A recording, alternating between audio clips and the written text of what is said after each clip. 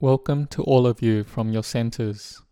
Last week, I talked on the Dhamma topic of an Abhichada Buddha, the children that make their family's lineage prosper.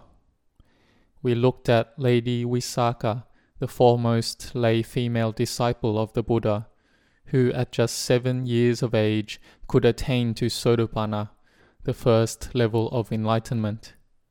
She attained this by listening to Dhamma from the Buddha. When I hear this story, it doesn't seem something that is overly difficult.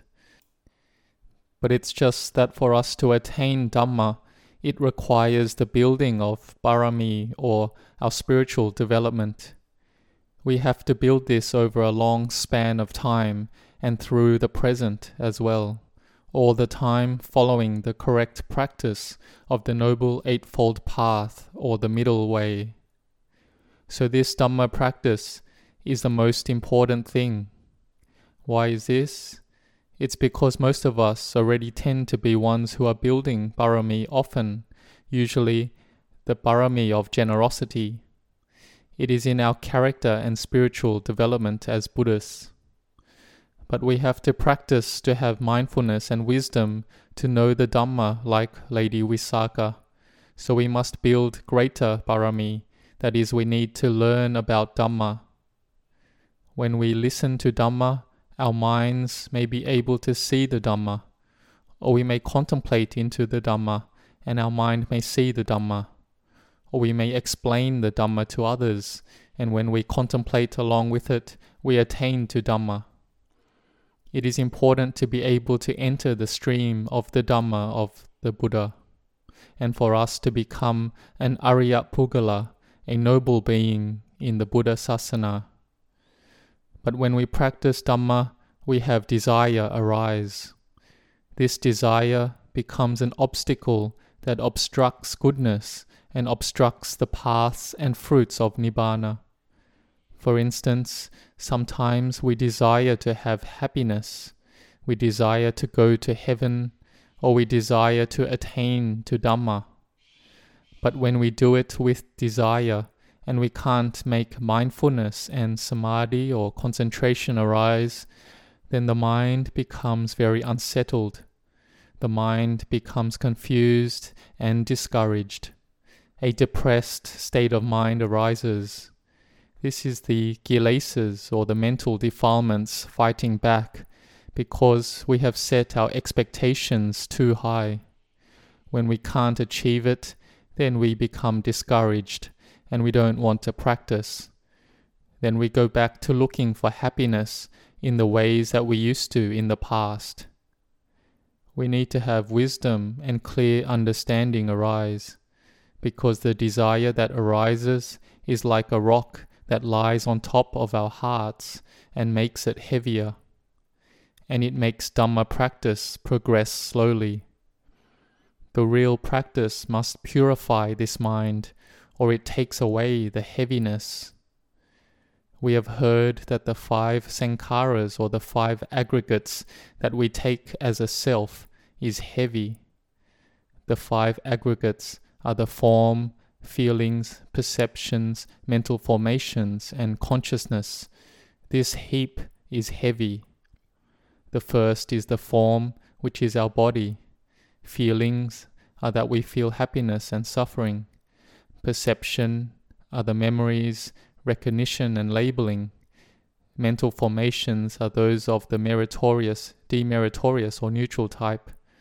And consciousness is the awareness through the sense doors, through the eyes, ears, nose, tongue, body, and mind.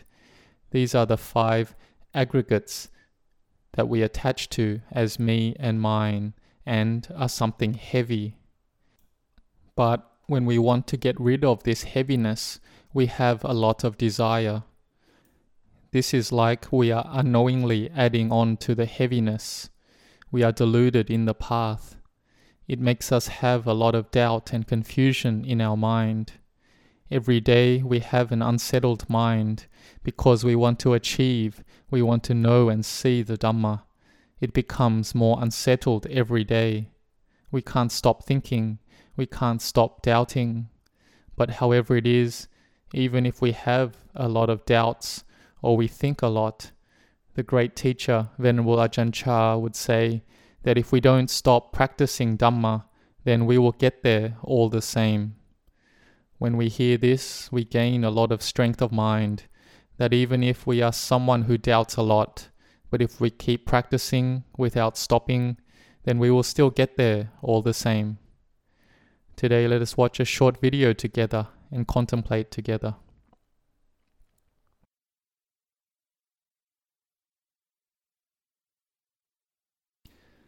What are you doing there? Venerable Ajahn, we want to all attain the Dhamma, and each of us has different expectations. So what level of Dhamma do you want to attain to? I want to attain to Sotapanna. I want to attain to Sakadagami. I want to attain to Anagami. As for me, I want to attain to Arahant for sure. To attain to Dhamma of each level is difficult. If it's like that, then I will give you something to do. Carry this sand. If you want to attain to Sotapanna, carry 1 bag of sand. If you want to attain to Sakadagami, carry 2 bags of sand. If you want to attain to Anagami, then carry 3 bags of sand. If you want to attain to Arahant, then carry 4 bags of sand. Go try carrying it. Ajahn, I want to attain to Sotapanna. I want to attain to Sakadagami. I want to attain to Anagami. As for me, I want to attain to Arahant for sure. So after chanting, how is it? This chanting, it isn't just about chanting the words, but you have to be able to chant it properly as well. You need to know the meaning of the chants. This is when it's called Dhamma practice. It's not only being able to chant, but it's knowing how to chant too, and also knowing the meaning of the chants. Then you'll understand. How is it carrying the sand? Venerable Ajahn, I've carried the sand until I'm so tired. I don't have any strength left. I don't think I'll attain to anything. Then go chant first. From this example that we have watched, can we see that in this Dhamma practice, whether we are a layperson or monastic, when we become determined to practice, we have lots of desire, that we want to practice and we want to see and know the Dhamma. This makes our mind not be with the present moment. So the teacher, he gave a skillful method to teach his disciples. Why carry doubts? It is for them to know that the Dhamma practice is not for carrying more. Carrying more of all types of things, this is heaviness. The desire is like carrying something heavy on top of what we are already carrying. Can we see that this is the physical heaviness in terms of the body? It becomes heavy like that. But carrying in terms of the heart is this greater desire.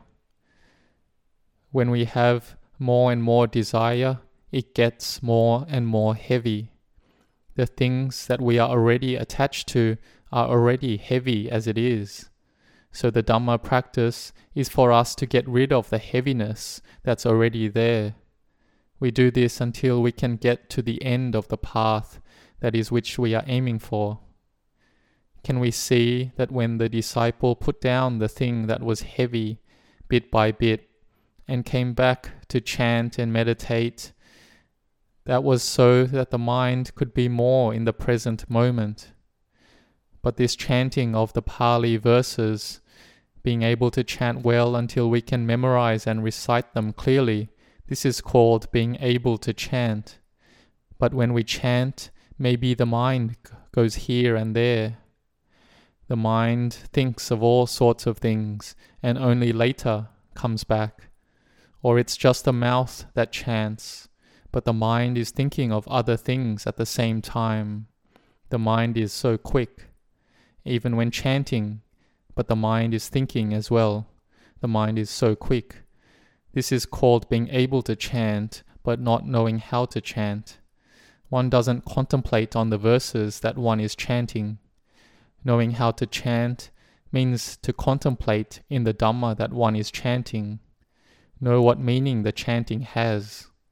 Even if we can't remember all the chanting, but we can remember short lines like Rupang Anichang, form is impermanent. Just this much. We think and contemplate, is the body really permanent? Our body, the bodies of animals, or physical objects in the world, are they really permanent?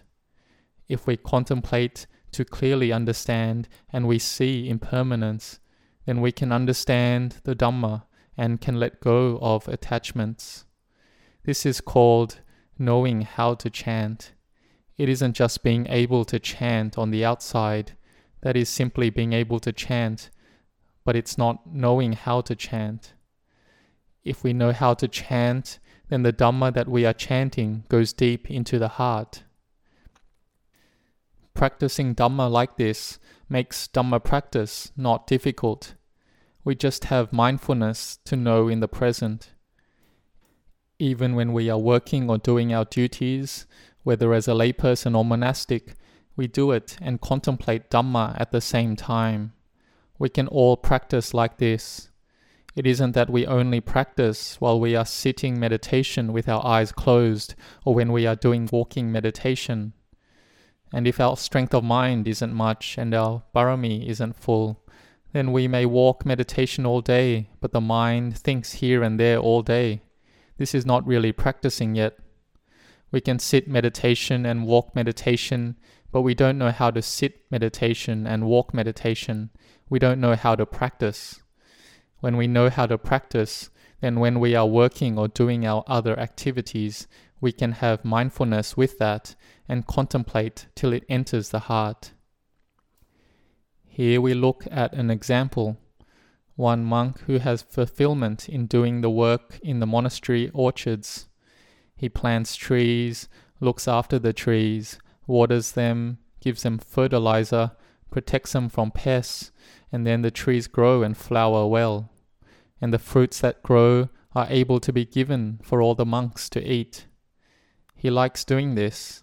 He develops spiritually this way, and he can practice Dhamma in this way as well. How is this so? Let us interview him. What are his feelings in doing this type of work, and can he practice Dhamma like this? Let us watch one more video together. Working in the orchards, this is held to be sacrificing for the benefit of others. I have ordained in the Buddha Sasana and I have my venerable teacher.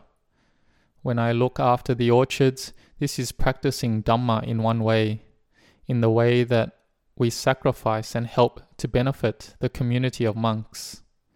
Another thing is that doing work in the orchards is like practicing Dhamma in oneself, keeping the monastic discipline well, and in whatever posture, walking, sitting, standing, lying down, to have mindfulness all the time. And this sacrificing for others requires patience. It has the quality of not being selfish and not being envious of others when those people are not doing this or helping or are not interested in this. This is developing equanimity and establishing the mind in the right way. The Dhamma practice or the mind can be developed when we sit, walk, stand or lie down. Then we use the work that we are doing to have samadhi or concentration. And then when we sit and meditate, the mind is joyous, that we are able to have gratitude to our venerable teacher. As we can see, the Dhamma practice is not difficult. Many people think the Dhamma practice is so difficult. Venerable Ajahn Chah asked us, do we have time to watch the breath? If we have time to watch the breath, then we have mindfulness in the present moment. We will be able to meet with truth. Here, let us understand that the practice is for putting down and for giving up attachment bit by bit. And it's not that we need to give up all attachments, that we have to be monks only. It's not like that. It's not that we have to let go of everything. It's not like that. We need to make the present good first. We have to find the way to protect first, to think first. In all situations, we find the way to do it properly first, and then we can have equanimity. It's not just that we don't do anything at all, that we become indifferent to everything. It's not that when we have a problem arise, and then we're indifferent and we don't do anything in response. In our work that we have to do, we need to associate with people, meet with many different things, so we must do it and do it properly. And if we really can't do anything about it, that it's above our ability, then we can be indifferent about it. Let us understand this first. There was once a disciple of Venerable Ajahn Chah, and when the rain came in through the broken roof of his hut, he didn't fix it. He just let go and moved to the other side of the hut. The sun and the rain came into his hut, but he didn't do anything. This is the letting go of someone without wisdom. But Ajahn Chah said it more harshly, that to let go like this is absent of wisdom. It's the letting go of a stupid person. It's like this. May we understand and practice with this. Learn and know the Dhamma bit by bit until we see Dhamma clearly in our hearts. May you all grow in blessings.